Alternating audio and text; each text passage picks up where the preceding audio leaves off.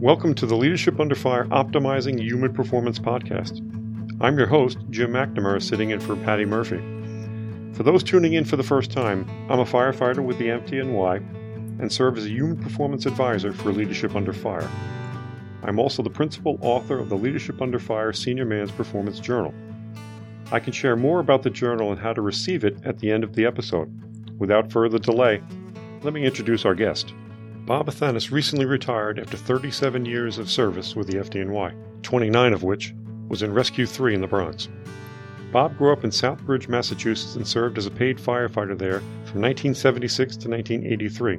He moved to Brooklyn, New York in 1983 and served 4 years as an FDNY fire alarm dispatcher in the Brooklyn Central Office and later the Cato Unit. Bob was appointed as an FDNY firefighter in 1987. He transferred to Rescue 3 in February of 1991, where he would spend the next 29 years of his career. Bob also served as an adjunct instructor at the FDNY Fire Academy and the lead instructor for thermal imager training for many FDNY training programs. He also taught at the FDNY Special Operations Technical Rescue School and helped to develop the FDNY SOC Advanced Firefighter Rescue Training Program. Bob was also a member of the Urban Search and Rescue New York Task Force 1. Bob is president of SAFE-ER Inc., a thermal imager training and consulting group that has been training firefighters on the safe application of thermal imagers since 1996. He has served as the chairman of the NFPA Technical Committee on Electronic Safety Equipment and had been instrumental in the development of standards on thermal imagers and fireground radio communications. Bob, thank you for the time for being with us here today. Thank you very much, Jim. I really appreciate the opportunity to be here. It's a pleasure. And before we begin, I have to take a moment and just congratulate you on an absolutely extraordinary career in the FDNY. 37 total years of service to the department, 29 of them in Rescue 3, which covers Harlem and Washington Heights. 29 years in Rescue 3, Bob. I'm assuming you're the all-time senior man in Rescue 3? No, I was a close second. The senior man actually retired with a couple of years more than 29. I think it was like 31. And had I stayed to 65, I still wouldn't have been able to have accomplished that. So I think it was more important that I left the job on my terms. I always say there's three ways to leave this job, and I got the best option. It was on my terms. So either way, I woun't have been the senior man, the number one guy. And what was the key to your longevity in Rescue 3, Bob? I guess love for the job, focus, and a lot of good luck, good fortune. I frequently question, as does Mickey Comboy, who I worked with for a long time. We talk to each other a lot about, where we worked and the places we worked and for the time that we were able to work and avoid serious injury. We both had stitches. I had burns and stitches and stuff, but, as far as serious injuries or disabling injuries on the job, I was just very fortunate. Fate has a lot to do with everything that we do. And I think that's something that we all have to accept. I've come to appreciate the cliche as I've gotten older that I'd rather be lucky than good at this point, or at that point in my career when I finally retired. That's great. Bob, can you tell our listeners a little bit about yourself, where you grew up and the kind of upbringing you had? Yeah, sure. I was born and raised in a small town, about 20,000 people in Massachusetts, Southbridge, Massachusetts. I was born and raised there. I was kind of like, I would say, almost an only child because I had a sister that was 16 years older than me and a brother that was 12 years older than me. So you can kind of figure that out. My dad was a very successful business owner, and my mom, was a housekeeper. My dad, however, I will mention this. I'm very blessed. My whole family is very blessed, and as much as that, my dad is still alive and well. I talk to him 2 or 3 times a day, especially now since I'm retired at 105. He turned 105 wow. At Christmas, so I think there's a little bit of longevity on that portion of my family. That's fantastic, Bob. What prompted you to become involved in the fire service? I think it was just one of those things that all boys go through, certainly in my generation. You thought about astronauts and pilots and milkmen and mailmen and policemen and firemen, and it just kept coming back to the fire department. And my sister, being older than I, was married, and at the time, the landlord of her 3-decker, which is a 3-story frame up in Massachusetts or in New England, he was a fireman.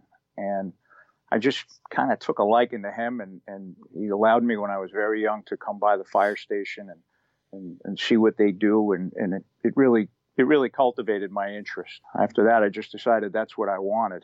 By the time I was 19, I was appointed against my father's wishes to the paid fire department there in Southbridge, and I was able to work there for 7 years, but I always wanted more. And ultimately, at the time in Boston, Massachusetts, they were going through some hiring issues back in the late 70s that prohibited me from getting hired there. But all the guys that I knew in Boston told me to, go to New York.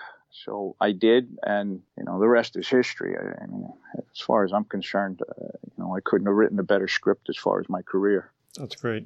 When you got on the job here in the FDNY in the 80s, Bob, can you describe what the job was like back then?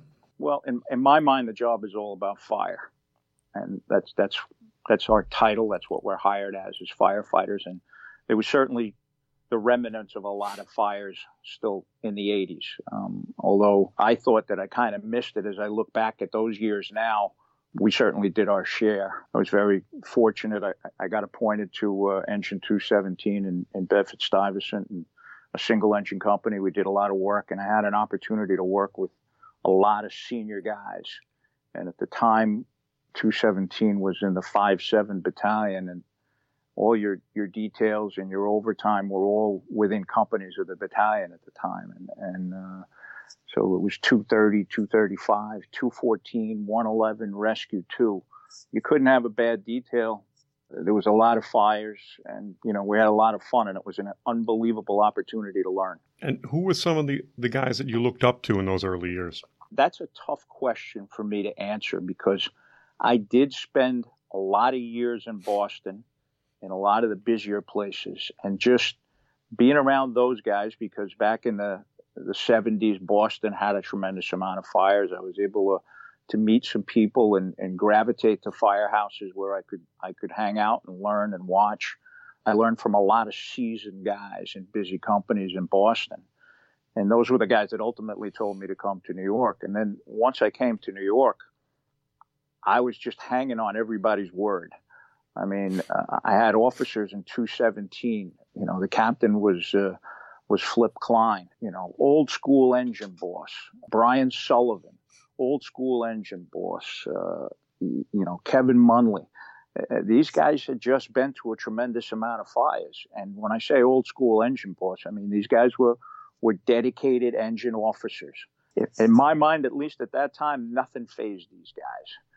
I mean, I remember specifically at one fire where, I had the nozzle, we were waiting for water, and the captain, Flip Klein, just said to me, "Hey, did you see the Yankee game last night?" And it was just like one of those things just to bring you down a little bit, that really just had that calming effect on you. And like I say, Brian Sullivan, he had been a fireman at 85 Engine in the Bronx, and now he's a lieutenant in 217. And there were just so many guys in the job at that time that had really gone through the war years that, if you weren't hanging on their words and picking their brains and paying attention to what they do and how they're carrying themselves, then, you were missing something. Sure. And it's great that you mentioned that story about the officer calming you down. What's amazing with the fire department's MPI initiative, and the more that we learn, and again, from an academic setting, from sports and the military, the more it comes back to reflect on those great ones in an even more positive light. I mean, just that little joke there to reset you, to bring you back down and to get you to focus. It's incredible how far ahead the great ones really were. Did they offer any other advice as we could compare it to our current initiative? I think the thing that sticks out in my mind that I always aspired to reach a level that I tried to reach with these guys is they became very competent at their trade, and it was through repetition. They went to a lot of fires, and they had their act down pat, if you will. And one of the things that I learned from these guys is that try to be consistent. In other words, in everything you do, every day you come to work, if you try and do the same things over and over again in the same format, so long as it's positive, then it'll work well for you. Because once you get to a fire, there's way too many things that you have no control over that you have to try and achieve some control over. I remember I had an opportunity years ago to go to the New York Giants locker room, and there was a sign hanging there that said excellence. And it said, "We are what we repeatedly do. Excellence then is not an act, but a habit." So I just thought that was very poignant, especially to the fire service, because if you can develop good habits, if you can develop consistency, it will help you to remain calm, to remain focused on the objective, and then deal with the next thing. And I believe it starts with simple things like getting dressed. You know, I had an officer that used to say, and I'm a big one for cliches and sayings, if you haven't figured that already, but I had an officer that used to say, dress for success. And that meant, you know what? At the time we were wearing 3/4 rubber boots and coats, and get dressed all the time. And those are things that if you do the same things all the time, you have control over those things, so that when you pull up to that fire and everything's going to hell in a handbasket, you can then start to deal with those issues rather than worrying about whether your boots are up or your coat's, clipped, or whether you got your gloves in your pocket or your mask is good or whatever it is. The other term, I guess, is complacency kills. So you got to keep an edge. And those guys, they had it. They had that John Wayne swagger. They just moved with confidence. They were able to just operate and deal with issues at hand. And I believe it was through repetition and experience. And that's something we have a hard time achieving today in the fire service. And as the senior man in Rescue 3, did you carry these lessons forward to the guys that came after you? Yeah, absolutely. I of course spent a lot of time in the back of the rig before I was able to get the seat, and that comes through seniority. But I tried to do that. You kind of lead by example. But the unique thing about working in a rescue company is you're working with senior guys, and they're experienced, and they already have their act down pat. But working in a rescue company is an engine work, and it's not truck work. So the hardest thing for a guy coming into the rescue company is to try and figure out the right place to be and the right thing to do at the right time or not. And that's a huge lesson there. And it humbles a lot of people, and humility is an acquired trait that has to be achieved in order to be effective, in my opinion. As someone who's spanned basically the two generations, the modern and the old, how do today's firefighters, in your opinion, compare with those great firefighters in the war years? I may have led a very sheltered life working in a rescue company because, as I said, the members that came to the rescue company, that come to the rescue company, are experienced. But that experience is still hard to come by. They obviously strive to go to a rescue company because they're looking for more. They've got that fire in their belly. And I know when I went to the rescue company, I was very fortunate. I was very young. I wasn't experienced. And what the senior guys told me was, you know what, if you've got the heart, we can teach you the rest. Yeah. And as these younger guys come, when I first went there, I made mistakes. I made mistakes when I left. You make mistakes at almost every fire you go to. But the opportunity was always there when I first went there that if I did something wrong, or if I felt as though I could do something better at the first fire, there was another fire that evening or that day usually, or certainly on the next tour you came in, that you could correct it or get better at it. And the good news is they're on a lot of fires, and the bad news is they're on a lot of fires. So it makes it very hard for guys to learn that. So I know one of the things that I was always kind of big on, and the job talks about it, but I guess maybe my company might have been a little bit different. We didn't always do it, was as we got an influx of new guys, when we went to a fire, as soon as we got the cylinders changed and we were squared away, we were going to sit down and we were going to talk about, where you went and what you did. And as I said, it's not engine work, it's not truck work, it's rescue work. So if you had the irons today, maybe the guy on the roof had a tough job. And you, by listening to what everybody had to say, if you find yourself in that position, you might remember something that the guy said or did that'll help you tomorrow when, you know what, you had the roof or another position. And we just would kind of like go around the table. And it wasn't necessarily a critique, but it was more of like, what did you do? What were you thinking? What made you do that? Because the work in the rescue company is extremely unique. And frequently, more often than not, you know, the chief officers are depending on us to fill the gaps. So it's really, you really have to focus on that learning. Sure. Take advantage of those opportunities because there's a lesson in every fire. It's great. And all that you're talking about are lessons that are being reinforced now by the lessons we've learned from the professional sports and the military.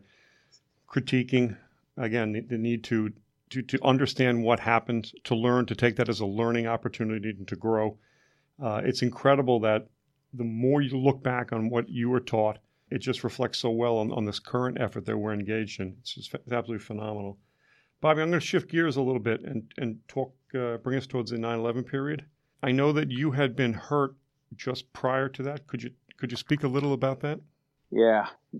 In January of 2001, we were in the midst of a pretty heavy winter as far as snowfall up in Orange County where I live. And we had a pretty warm day, and I thought it'd be a great idea to take some of the snow off of my roof. And I ended up falling off a ladder and pretty severely breaking my ankle, which ended up requiring a couple of surgeries and some insertion of some hardware and an extensive rehabilitation period. And I guess I never really thought of it until my parish priest said to me one day, "Hey, I was just talking about you to somebody." And I told him how falling off the ladder while you were cleaning your roof probably saved your life because you were supposed to be working on 9/11. But, you know, I was doing light duty on 9/11. I had just started light duty in July. Chief Ray Downey gave me an opportunity to not only rehab, but take care of the Urban Search and Rescue New York Task Force 1 cash, because the guy that had previously had the job had just recently retired. And so on 9/11, I was doing that job over at Roosevelt Island and then going over to the fire department shops. So I was working. I actually worked on September 10th, 24-hour shift, because my ability to walk and drive was marginal at best. A guy who also I'd worked with in Rescue 3, who also lived up here in Orange County, Nick Giordano, was also out at Roosevelt Island Special Operations Command, and he would drive me to and from the island on the 24s, and I was very much focused on getting back to work. I remember when I fell off the ladder, I was in a tremendous amount of pain, and I called my wife, and she brought me the portable phone, and you know, I talked to the 911 operator, and the volunteer fire department was dispatched, and the first guy that came here was Mickey Conboy. And I remember grabbing Mickey right by the collar, and I said to him, "Look, I'm hurt bad. I know I am. But I said, I don't need any cow doctors working on me. I said, I'm going back to Rescue 3. So we got to get the right doctor to fix me." And that was really the only thing I was thinking about as I was laying in my driveway, believe it or not, was going back to work. And, you know, I was fortunate. I was able, as I said, to get a couple of operations at the hospital for special surgery. I was confined to a hospital bed for 3 months, but my only focus was to get back to Rescue Company 3. But that would happen in due time. But the one thing that I remember, and I know he's been the subject of a couple of the podcasts here, was, you know, I had an opportunity to spend a lot of time with John Vigiano over my career, both as a fire alarm dispatcher and a firefighter, and even before then when I would come down to New York. And I always remember when John got cancer the first time, I had gone to see him in the hospital. And one of the things he always said was, "Every day I'm getting closer to going back to the firehouse." And that was, again, a cliche that I repeated to myself frequently, to keep that focus, to keep that desire, to keep that drive. So on the day of 9/11, Nick and I had just got off work, and a lot of the people, including Ray Downey, Joe Angelini, a lot of the guys that died that day, we had just left.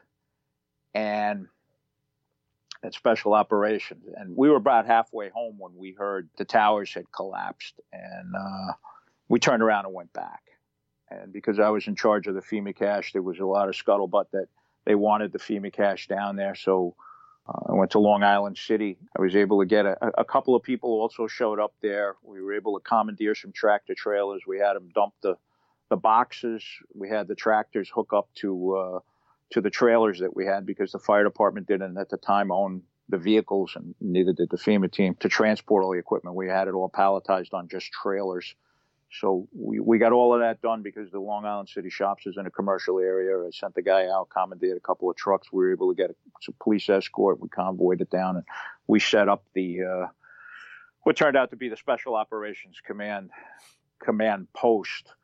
And we set up communications. We issued the radios. We ran it like a USAR component, which all the guys at SOC were used to, and we were able to establish accountability and a focal point or a command post, if you will, for the special operations units. And that lasted for quite a long time through that 9/11 period. Once things began to settle down, we were pretty fortunate in Rescue 3 where the families were pretty realistic about a lot of different things. And we had a lot of different situations, of course, but we didn't have a whole lot of issues. But it became apparent that it was time to start having services. So I took a detail back to the firehouse pretty much on a daily and nightly basis in order to coordinate the wakes, the funerals with the families, and then ultimately, make sure that all the paperwork was done and the processing, because as you can imagine, or not, the 343 brothers that were killed, plus, the police officers and the civilians and everything else, it was a lot of mass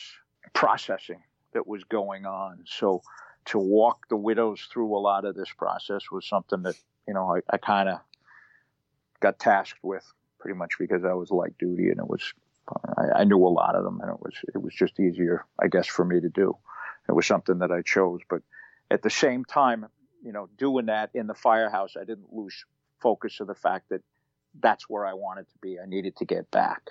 That's an incredible story of resilience that not only were you taking care of the loved ones, but also focused on your mission to get back. And your reference to Captain Vidge is just so perfect. If ever there was a man who just personified resilience, it was that amazing gentleman. And so when we continue out, you reflected back to basically 9/12, the day after. And as Patty and I are sitting here today on West 38th Street, it feels very much like 9/12 in this city. We're here at about 5:30 in the evening on a Friday, and there is no one in the streets. It's it brings back a lot of very bad memories, but your reference there, Bob, as we're sitting here now in the city, it feels very much like 9/12, and another challenge for both the city, the department, and the nation. But again, I think if any organization, any people, embody resilience, it's the FDNY, the city of New York, and this great nation. Talk about dealing with the lessons of loss. And I know this is a really difficult thing to broach. And if you don't want to go down there, it's perfectly fine. But with Leadership Under Fire, one of the avenues that I try and teach folks is about the resilience to come back and also to absorb loss and to stay in the fight. When you think about a unit like Rescue 3 that suffered so tremendously, the unit coming back and staying in the fight, you yourself, even though you were hobbled on one foot, continue to stay in the fight. Could you talk a little bit about like the feeling you get watching this kind of effort now, especially with some years gone past? Are the lessons that we could share to other organizations that may someday have to go through what we have? I think the biggest thing is to stay focused. Why did you sign up? Why did you take the test? It's because the fire department called you before, sanitation, the police department, whatever. There's a reason all of us became firefighters. Some of us were, obviously very focused. Some of us did it because maybe, our fathers were on the job or somebody gave you the test. But when you raised your right hand, you took that oath. We have a mission. We have a responsibility to serve the public, to do the very best that we can, to provide the very best service that we're capable of providing. And we're very fortunate in the New York City Fire Department that, despite what a lot of people think, the fire department enables us to do that. We have things pretty good. I've had the good fortune of being exposed to a lot of fire departments around the world. And as bad as we might think, because, we hate everything, but as bad as we might think it is, we really do have it pretty well off. And I think you have to kind of put it in perspective that this is what I signed up for. You know what? Think about the day you became a probie and how thrilled you were and how serious you took the job. Well, you can't lose that. I mean, again, that cliche, if you love what you do, you'll never work another day in your life. Well, I can tell you on a personal perspective, that's the way I always approach the job. I have absolutely no regrets. The job owes me nothing. And to be able to come back is a matter of refocusing. It's a matter of reminding yourself why you're here and what you're doing and why you're doing it. I remember, maybe not so much with 9/11, but there was a time prior to that in the 90s where there were a lot of line of duty deaths in the fire department citywide. And I remember working one night, and we had buried John Clancy that day. And that night, Jimmy Williams, Kevin Williams' brother, who Kevin was a lieutenant in Rescue 3, was killed in a fire in Rockaway. And I remember sitting in the firehouse, and we were all just sitting there almost in the dark, like scratching our heads, like, what is going on? How can this be happening over and over again? And it starts to draw you down. And then I know from my own personal perspective, I just said, wait a minute, I love this job. I understand the risks. Things happen for a reason. And then the rationale that I used is I said, you know what? I drive an hour and 10 minutes to work and back and forth every tour I work. Statistically, I have a better chance of getting killed in a car accident, but I don't stop doing that. So I said, you know what? I'm just going to carry on because I love this job too much. And I'm just going to, and another cliche that I have that I use, it's a catchphrase for a lot of different things in the firehouse, and the guys kid me because they use it a lot now too, even just since I'm gone, is that everything seeks a level.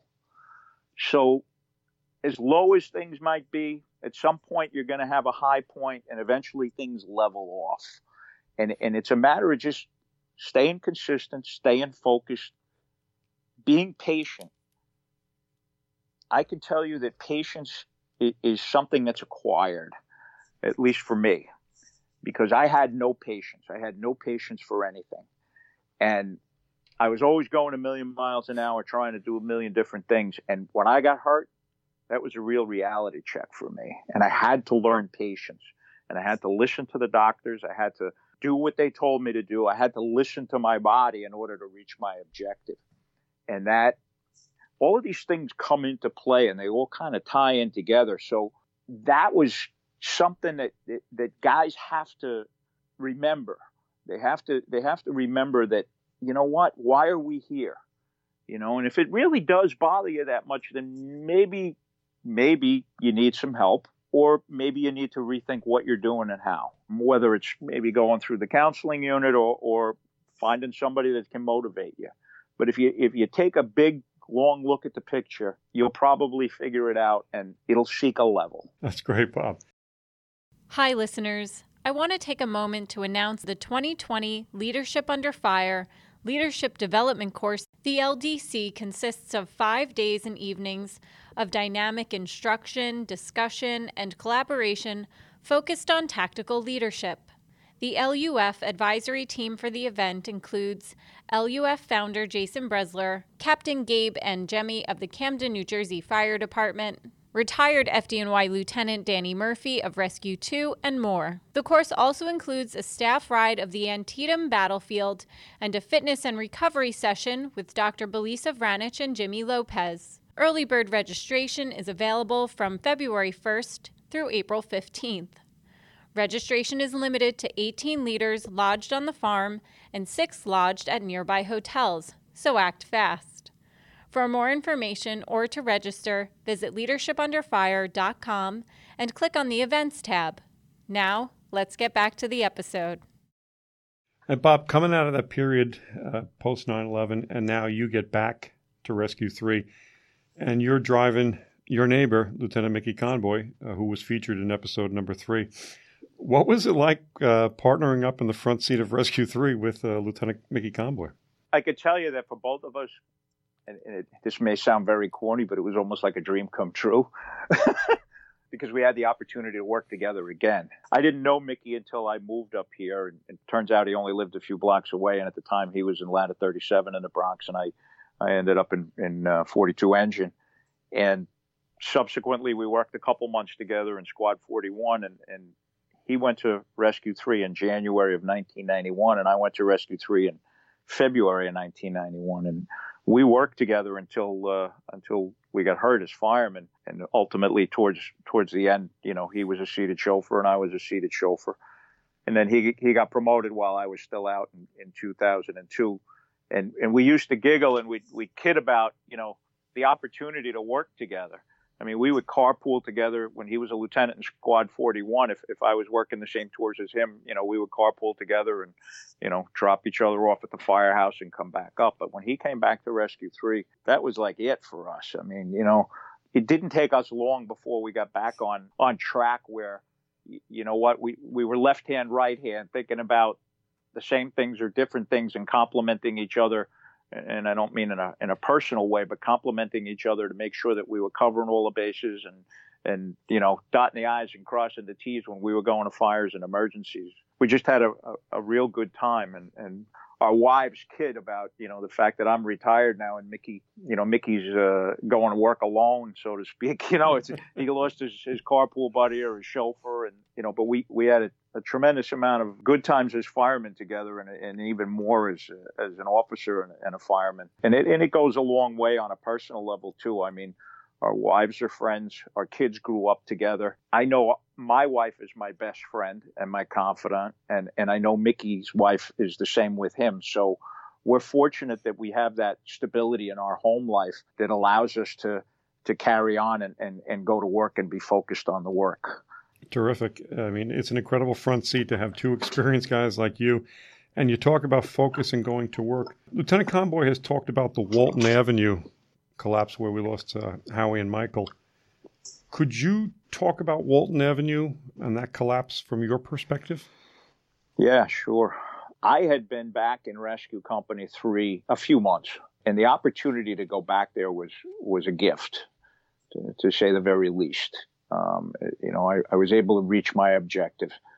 And the one thing I found when I went back was, although I had worked in that neighborhood in 42 Engine and then, of course, in Rescue Company 3, as I looked around the companies, I didn't know anybody. Things had changed. And I always had this thought process in the back of my head, and it was certainly something I talked to my wife and kids about going back to Rescue Company 3. Was I tempting fate? And the day of Walton Avenue, we pulled into the block and we, it was obviously a good job, bad job, however you want to classify it. And I remember Rescue was walking up to the command post, and I had the irons that day. And I saw Mickey. He was working in Squad 41 and he was going the other way. And I said to him, where are you going? And he says, they're sending us to the roof. I said, okay. And we got an assignment to go into the corner store, would have been on the Exposure 4 side of the actual 99-cent store. We had a very heavy smoke condition. I mean, we were crawling along, and Mickey gave a transmission. I'm pulling everybody off the roof. He said, it's not good up here. And I crawled along the wall, which was up against where the 99-cent store was. And within seconds after Mickey gave that radio transmission, there was a tremendous rumble. And the only thing I could think of is they went through the roof, not knowing, of course, that the store had collapsed. The flooring in the store had collapsed into the basement. Being in a rescue company, our objective is to take care of the firemen, make sure things are going to go well. And of course, that's everybody's focus, but more so in the rescue company. So we managed to find our way out of the store, and I remember I made a right-hand turn. I followed the sidewalk along, and I went in, and I had my tool out in front of me, and I was kind of like duck walking. And I went right into the store, and I went a few feet, and I felt my hook drop off down. And I said, you know what? If guys are in there, that's where they are. So I kind of gingerly found my way around and ended up almost upside down, head first And the first guy I came across was John Grasso. And John, I go back to the point where I thought I didn't know anybody. I was a fireman with John when I was in 42. John was in 48. He was now a lieutenant.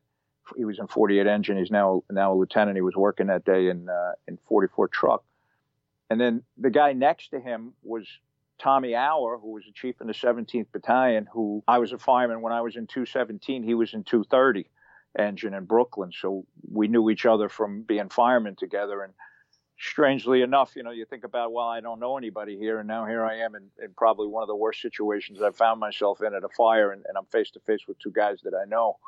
And then, subsequently buried next to them was Wayne Walters, who, we managed to extract all three of them. And then, at the same time, I called Mickey a couple times on the radio and I said, you got to find a way into the basement. Mickey and I had worked together for so long as firemen and certainly being friends. He knew my voice, I knew his. So we were able to, pretty much communicate in short order on what had to be done and where we needed to go. So I indicated to him that he needed to find a way to get to the basement because we didn't know how many other guys were trapped. Of course, he and many other members worked for a long, long time to get Howie out. And, we were able to get, Chief Auer and Lieutenant Grasso and Wayne Walters from 75 engine out. And then ultimately, we worked on uncovering and removing Mike Riley. In a tough situation like that, how do you keep your focus? Like, how do you keep yourself from having your heart racing on you? When you're tasked with trying to locate and to dig out firemen who are down, what are the things that you do to keep yourself calm during a situation like that? Consciously or unconsciously, breathing is very important. Trying to stay focused on what the objective is, and also at the same time and being able to have a little bit of peripheral vision, if you will, of what the big picture is. What else is going on here? Don't try not to get the tunnel vision, but stay focused on what you're doing. I think is a very important thing. I mean, again, I'll go back to the old guys, the guys that the senior guys that broke us in. They just oozed confidence and experience and the way you carry yourself. And that was something that I always aspired to and worked at, looking at what you do, preparing yourself mentally before it happens, if you can, try and go through scenarios, yeah, buts and what ifs.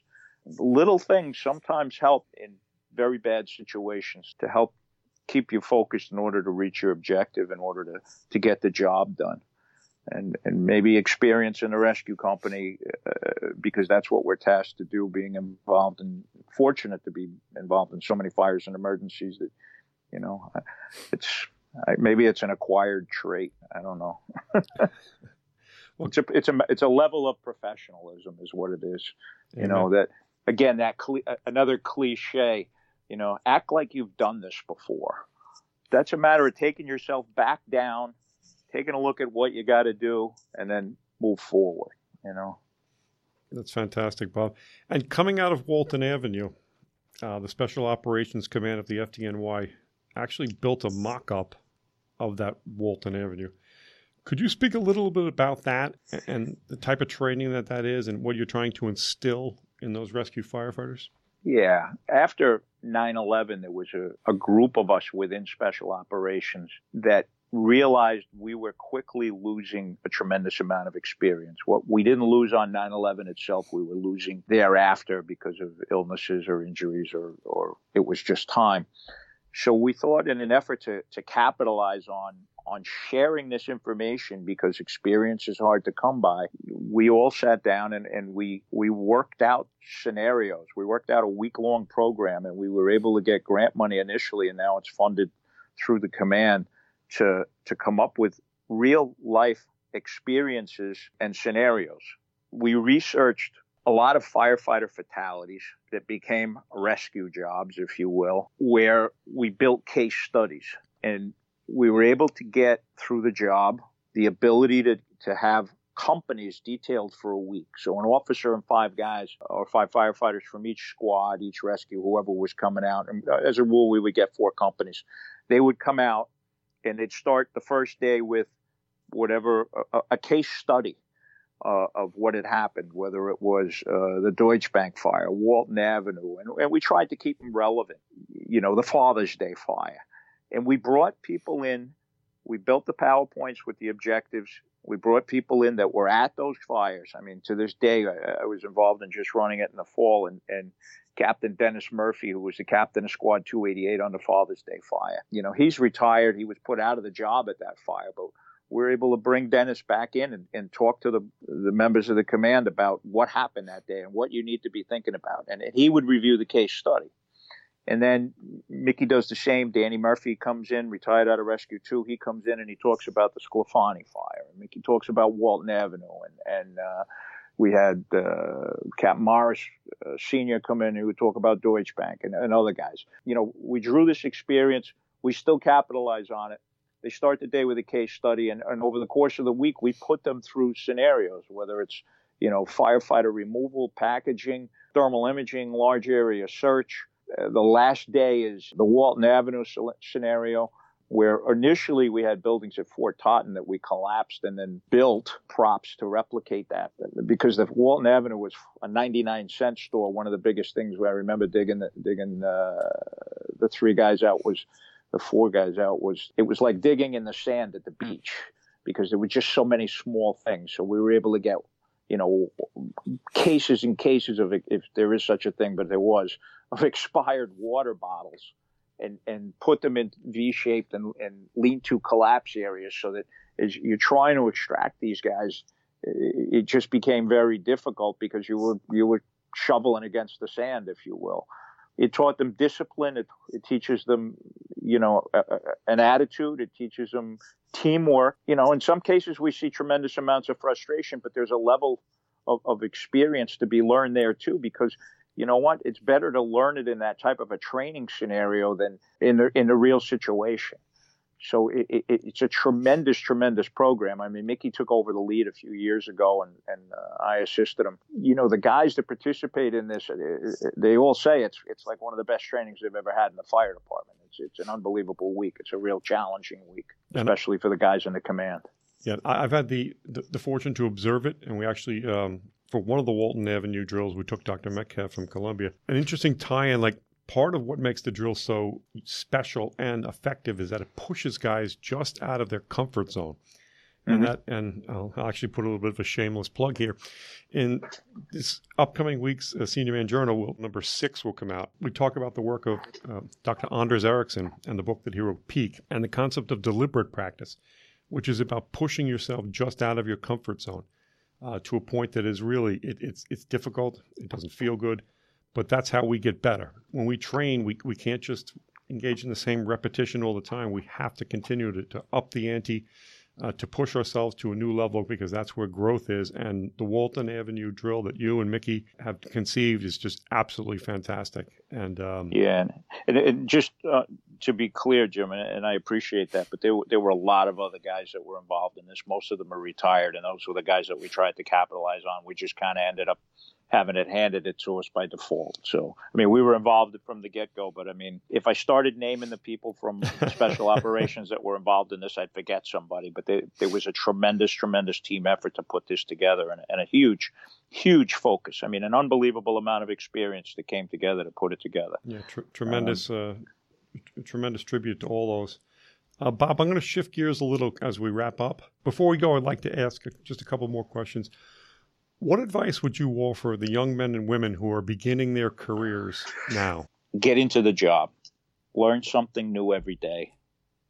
Become a student of the job and focus on fires. And that may sound maybe one way, because we are responsible in the fire department for a lot of things, but we're trained medically. And every couple of years we get recertified. We're trained in a lot of things. We're required to do a lot of things. But the thing that hurts us, the thing that kills us, and the thing that we have been sworn to do is to protect the city from fire. And that is still our greatest challenge. And there is no recertification in firefighting. And firefighting is an art. It's a technique. It's a skill. It's an acquired trait. And it only comes through paying attention to detail. The devil is in the details. And it's the little things. It's the technique, It's the things that we're taught in Proby school and then taking it into real life. Stay focused on the job. There's an opportunity to do a lot of things in very controlled situations. The CFR runs, we're trained in CFR. For the most part, they're very controlled situations. They're very procedural. Firefighting, not so much. It's a very fast-paced, ever-changing, rapidly changing dynamic environment and set of circumstances that you have to have every single bit of information, every single edge that you can possibly get. And the only way you can get that is to do a little something every day you come to work. Terrific advice, Bob. And one more from me. After such an illustrious career, what do you do next? That's a pretty good question. I can tell you that the good news is the fire department consumed my life. The bad news is the fire department consumed my life. And the job owes me nothing, but I owe my wife and my children some time right now. My wife put up with an awful lot from me. I lived for the job. I got involved in a lot of projects with the job. I gave back to the job. It's time to give back to my family. My daughter and her husband just recently blessed us with a grandson, and it's time. It's time to say, you know what, I had a good run. There's 3 ways to leave the job. The job owes me nothing, and I was able to get out healthy. I retired on my terms. As I said, I'm still healthy. I could have worked a couple more years. People told me, you know what, they dragged me out with by my fingernails.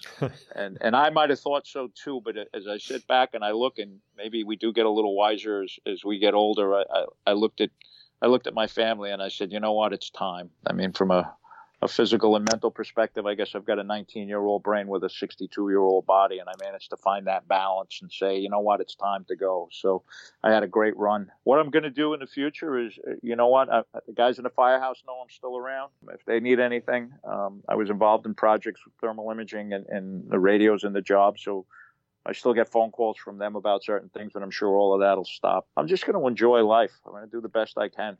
I had a great run. I have no regrets. Bob, thank you so much for talking with us today. And from one fireman to another, you are the standard that all of us hope to one day be.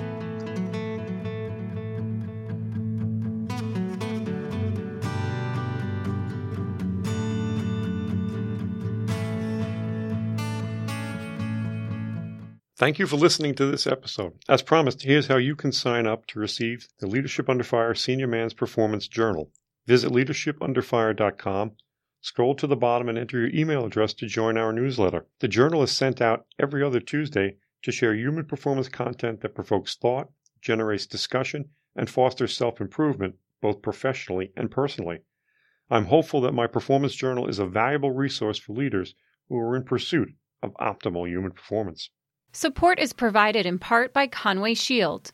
Those who answer the call and risk it all for the safety and well-being of others deserve someone willing to give their all in return. Conway Shield is built on the shoulders of 3 service legacies. Customizing the nation's very best firefighting shields has expanded to providing the most effective technology, tools, and training for today's fire and law leaders. Learn more at conwayshield.com. The Leadership Under Fire podcast provides a platform that helps to prepare performance leaders to navigate the moral, mental, emotional, intellectual, and physical rigors in high-risk and ultra-competitive settings by developing strength of mind, body, character, and critical thought. For more on this, visit leadershipunderfire.com.